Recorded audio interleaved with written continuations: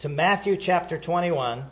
Maybe I'll do this next week or maybe the week after. But anyway, I will drink some ink, I think. All right, well, anyway, Matthew chapter 21. This should be sounding somewhat familiar to you because it has to do with Palm Sunday. It has to do with Jesus riding in on the donkey and so on, and what he did when he got into Jerusalem on the donkey. Matthew 21, verses 12 and 13. Please stand together with me out of honor to God and his word as I read. And Jesus went into the temple of God and cast out all them that sold and bought in the temple, and overthrew the tables of the money changers and the seats of them that sold doves, and said unto them, It is written, My house shall be called the house of prayer, but you have made it a den of thieves. Thank you. You may be seated. So we're talking about Jesus cleaning the temple, cleansing the temple. All the Gospels talk about that. Matthew, Mark, Luke, and John, they all address this, cleaning the temple. Now, speaking of cleaning, I think anybody can clean, but it's sort of like moms. Moms are really good cleaners. But here's some rules I read this week. These are mom's rules, not necessarily my mom, but every mom's rules. Number one, if you drop it, retrieve it. If you empty it, fill it. If you open it, close it. If you take it off, hang it up. If you spill it, clean it. If you sleep in it, make it. If you dirty it, wash it.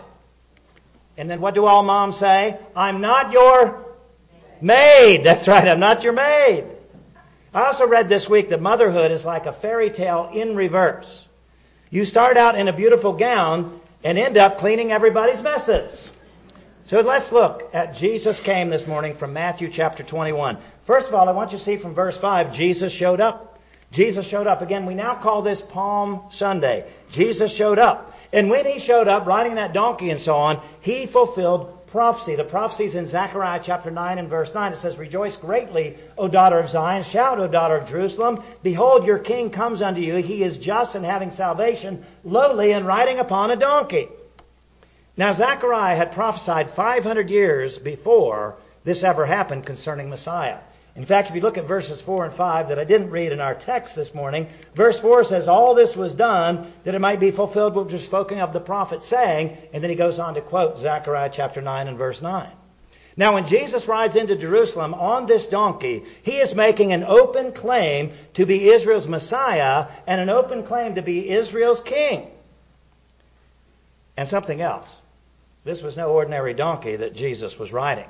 In fact, when we read in Mark's gospel account about this donkey, it says that nobody ever sat on that donkey before. Nobody had ever sat on the donkey before. And this, in that day, would be a mark of an animal that was devoted to sacred use. Okay? But the miracle here is that it could be ridden at all. I don't know if you know much about donkeys. In fact, in the old days, they called them a different name that I'm not using this morning. But anyway, donkeys do what they want to do, when they want to do, if they want to do it. And yet Jesus sat on this donkey. He rode into Jerusalem pretty as you please. No worries, no problem. And when Jesus came into Jerusalem riding that donkey, he received the royal treatment. There was a large crowd, verse 8 says, not just the 12 disciples, there was a large crowd. And the people were taking off their clothing, their outer clothing. They were breaking down branches and putting them in the way.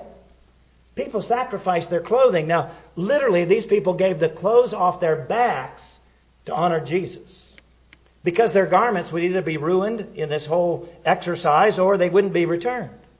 And back in that day, sometimes the only thing people owned was clothing. And yet these people were removing their clothing to honor Jesus with it. But not only were the people sacrificing their clothing, they were making a roadway of leaves. Why would they do that? Why would they put these leaves down? Jesus riding in on a donkey. Why would they put the leaves down? Well, I remind you every Palm Sunday of this. This kept Jesus, who is king, from touching common ground. Even the animal he was riding, it would not be touching common ground. You say, well, that sounds really strange. Not so much. You ever been to a wedding? Always at a wedding, the bride is queen for the day. And what goes before it comes down the aisle, before the bride does? Well, that's the flower girl. And the flower girl takes petals of roses and sprinkles them on the way, or some other sort of leaves. Why? Because the bride is queen, and she should not have to walk on the same common ground that the rest of us do that day. Okay? And so they were doing the same thing back then. They were putting leaves, they were putting branches, they were putting their clothes, so that Jesus, who is king, he nor his animal would have to touch common ground. The people not only sacrificed their clothes and put branches down, but they were shouting and they were praising. They were saying, blessed is he. In other words, this is the one. This is the guy. Blessed is he who comes in the name of the Lord. When they said the name of the Lord, they were saying, this is God's representative. This is Messiah. They were calling him Son of David. This was a fulfillment of prophecy. Again, they were saying, this is Messiah. They were shouting, Hosanna, which means save now. Please save us. And they even called him King. In John's account, John 12:13, it says, they took branches of palm trees and went forth to meet him and cried, Hosanna, blessed is the King of Israel that comes in the name of the Lord. Now know this, back in that day, kings in peacetime, they rode donkeys, not horses. So Jesus wasn't coming to do war. He was coming in peace. But Jesus was later accused of being a king. Part of his trial was they said, well, I think this guy thinks he's a king. We read about this in Luke 23, beginning in verse 2. It says, then they began to accuse him, saying, we found this fellow perverting the nation and forbidding to give tribute to Caesar, saying that he himself is Christ a king. And Pilate asked him, saying, are you the king of the Jews? And he answered and said, let me translate it for you. You said it.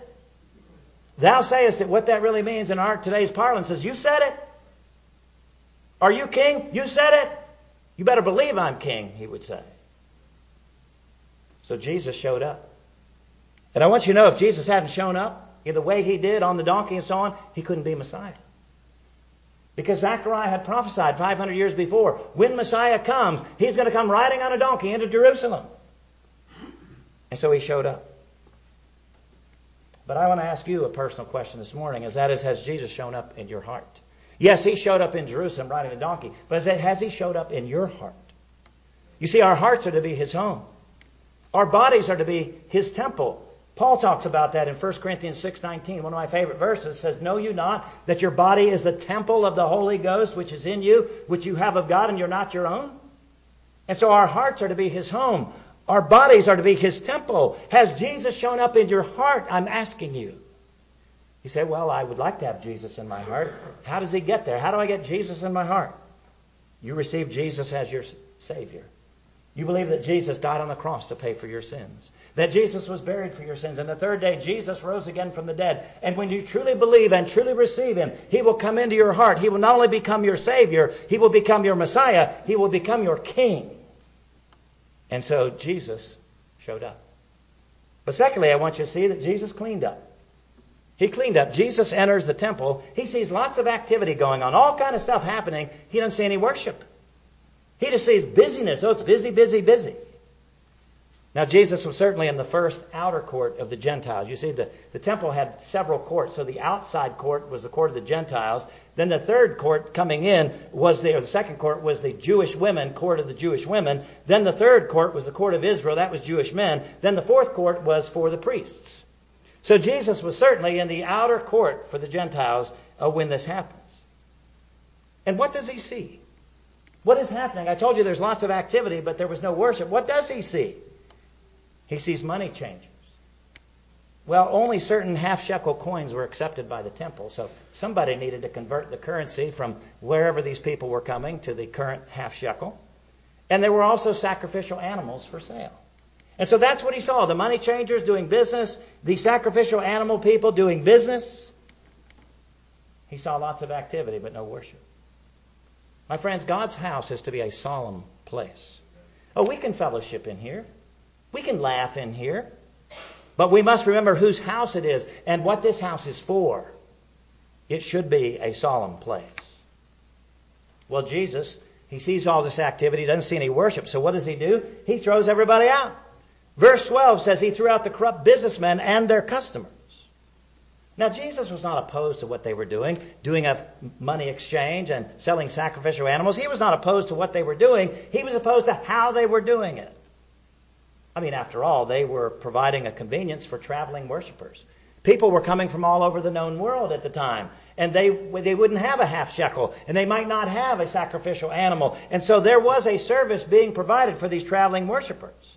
Again, the temple needed uniform currency, and the people needed sacrifices.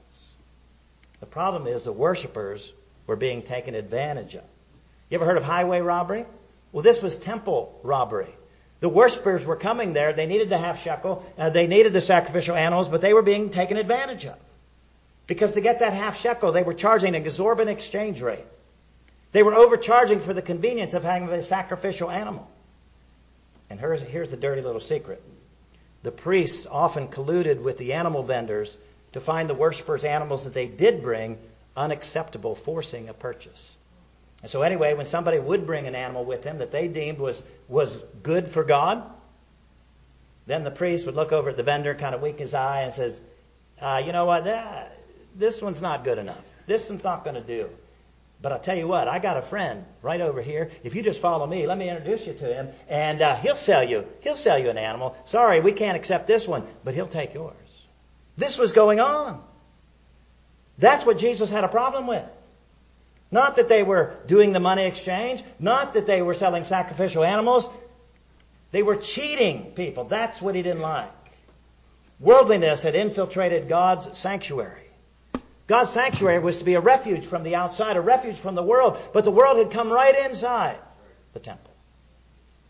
There was no attitude of reverence for God's house. Now let me pause and ask you this. Should churches sell things? You know, a lot of times churches have dinners and churches have flea markets and all kinds of stuff. Should the church sell things? Well, remember, Jesus' concern here was with worship and dishonesty. That was his problem. Not that something was being sold. As long as the church does what it's called to do and transacts business honestly, it's okay for the church to sell stuff. But let me say this. God's people should support the work of God's church. God's people should support the work of God's church. It's okay to raise money from within the body of Christ. We don't need to go to the public with our hands out. We don't need what the world has. The world needs what we have. And so we are to support the work of God's church. And if we do that by selling stuff to the body of Christ, that's fine. But we don't need to reach out to the pagans out there and say, hey, help us with our budget. That's not their responsibility. That's yours and that's mine. But what does Jesus do? He clears the temple. He clears the temple. You just saw the picture that I showed you a few minutes ago. That's not an actual photograph, but you saw the picture.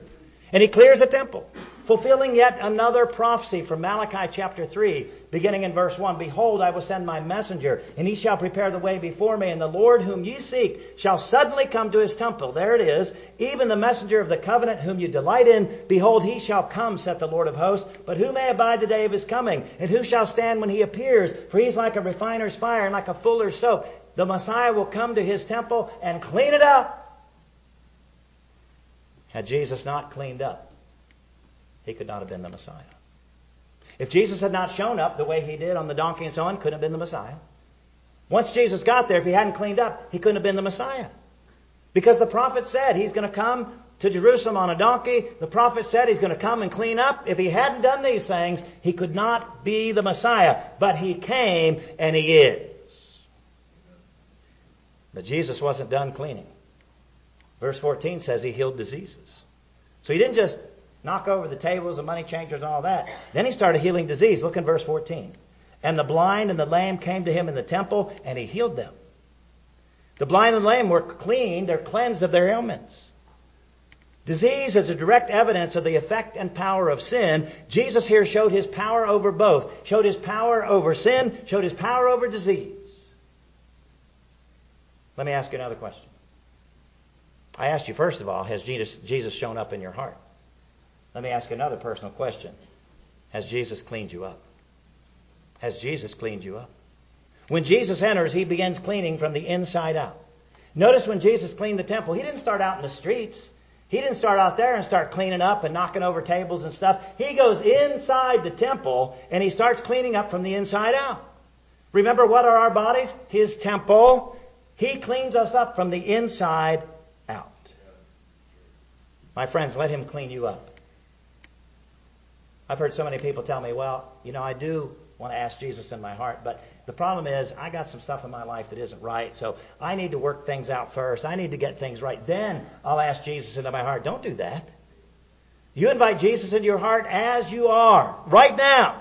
Let him clean you up. Whether it's your attitudes that are out of whack or your destructive habits, whatever they might be, ask Jesus to come in your heart. He will clean you up from the inside out. And so Jesus showed up. Jesus cleaned up. And then thirdly, I want you to see, Jesus spoke up.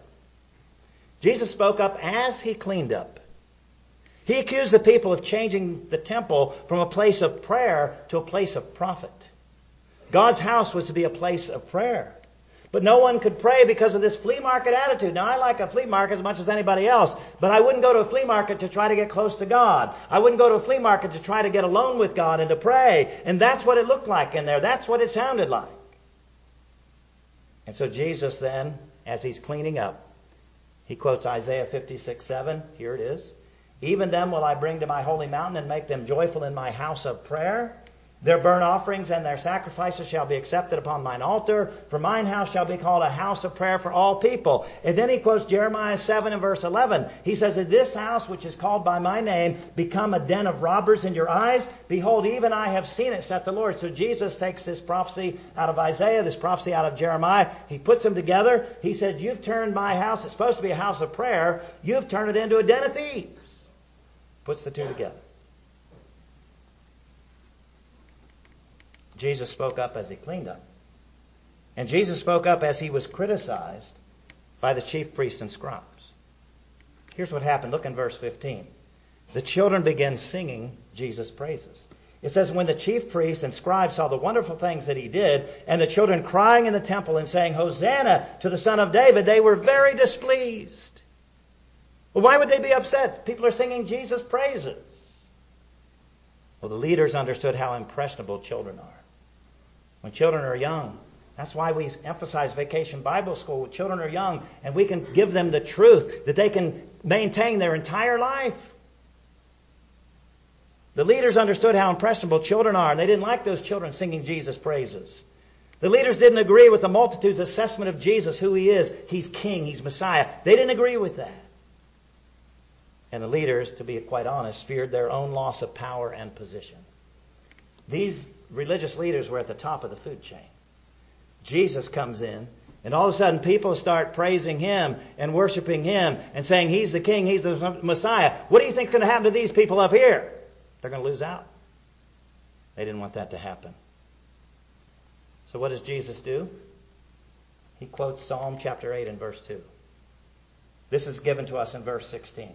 Out of the mouth of babes and sucklings thou hast ordained strength, because of thine enemies, that thou mightest still the enemy and the avenger. Now understand this about Jesus. Jesus is God. So every word he spoke was the word of God. So if Jesus said, like I'm going to say, it's hot in here, okay? If he said it, it's the word of God. If Jesus said, he sneezed and said, excuse me, that's the word of God. Jesus is God, so everything he said was the word of God. But notice here, Jesus quoted Scripture to defend every action of his. Everything he did, he rides in on the donkey, there's Scripture to back that up. He cleans the temple, there's Scripture to back that up. People are complaining, the children are singing his praises, there's Scripture to back that up.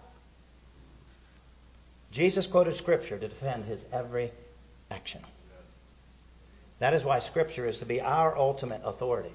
Scripture is to be our ultimate guide. Scripture is to be our ultimate defense. What's so special about Scripture? It is truth without any mixture of error. You might read something, you might read a news article, or might read a book or something, say, wow, that really rings true to me. Well, it might ring true to you, it might not ring true to somebody else. This is truth right here, the Word of God. It is truth without any mixture of error. And what makes it so special? It is inspired. What makes it so special? It is inerrant. What makes it so special? It is infallible. That word means it's of unfailing certainty.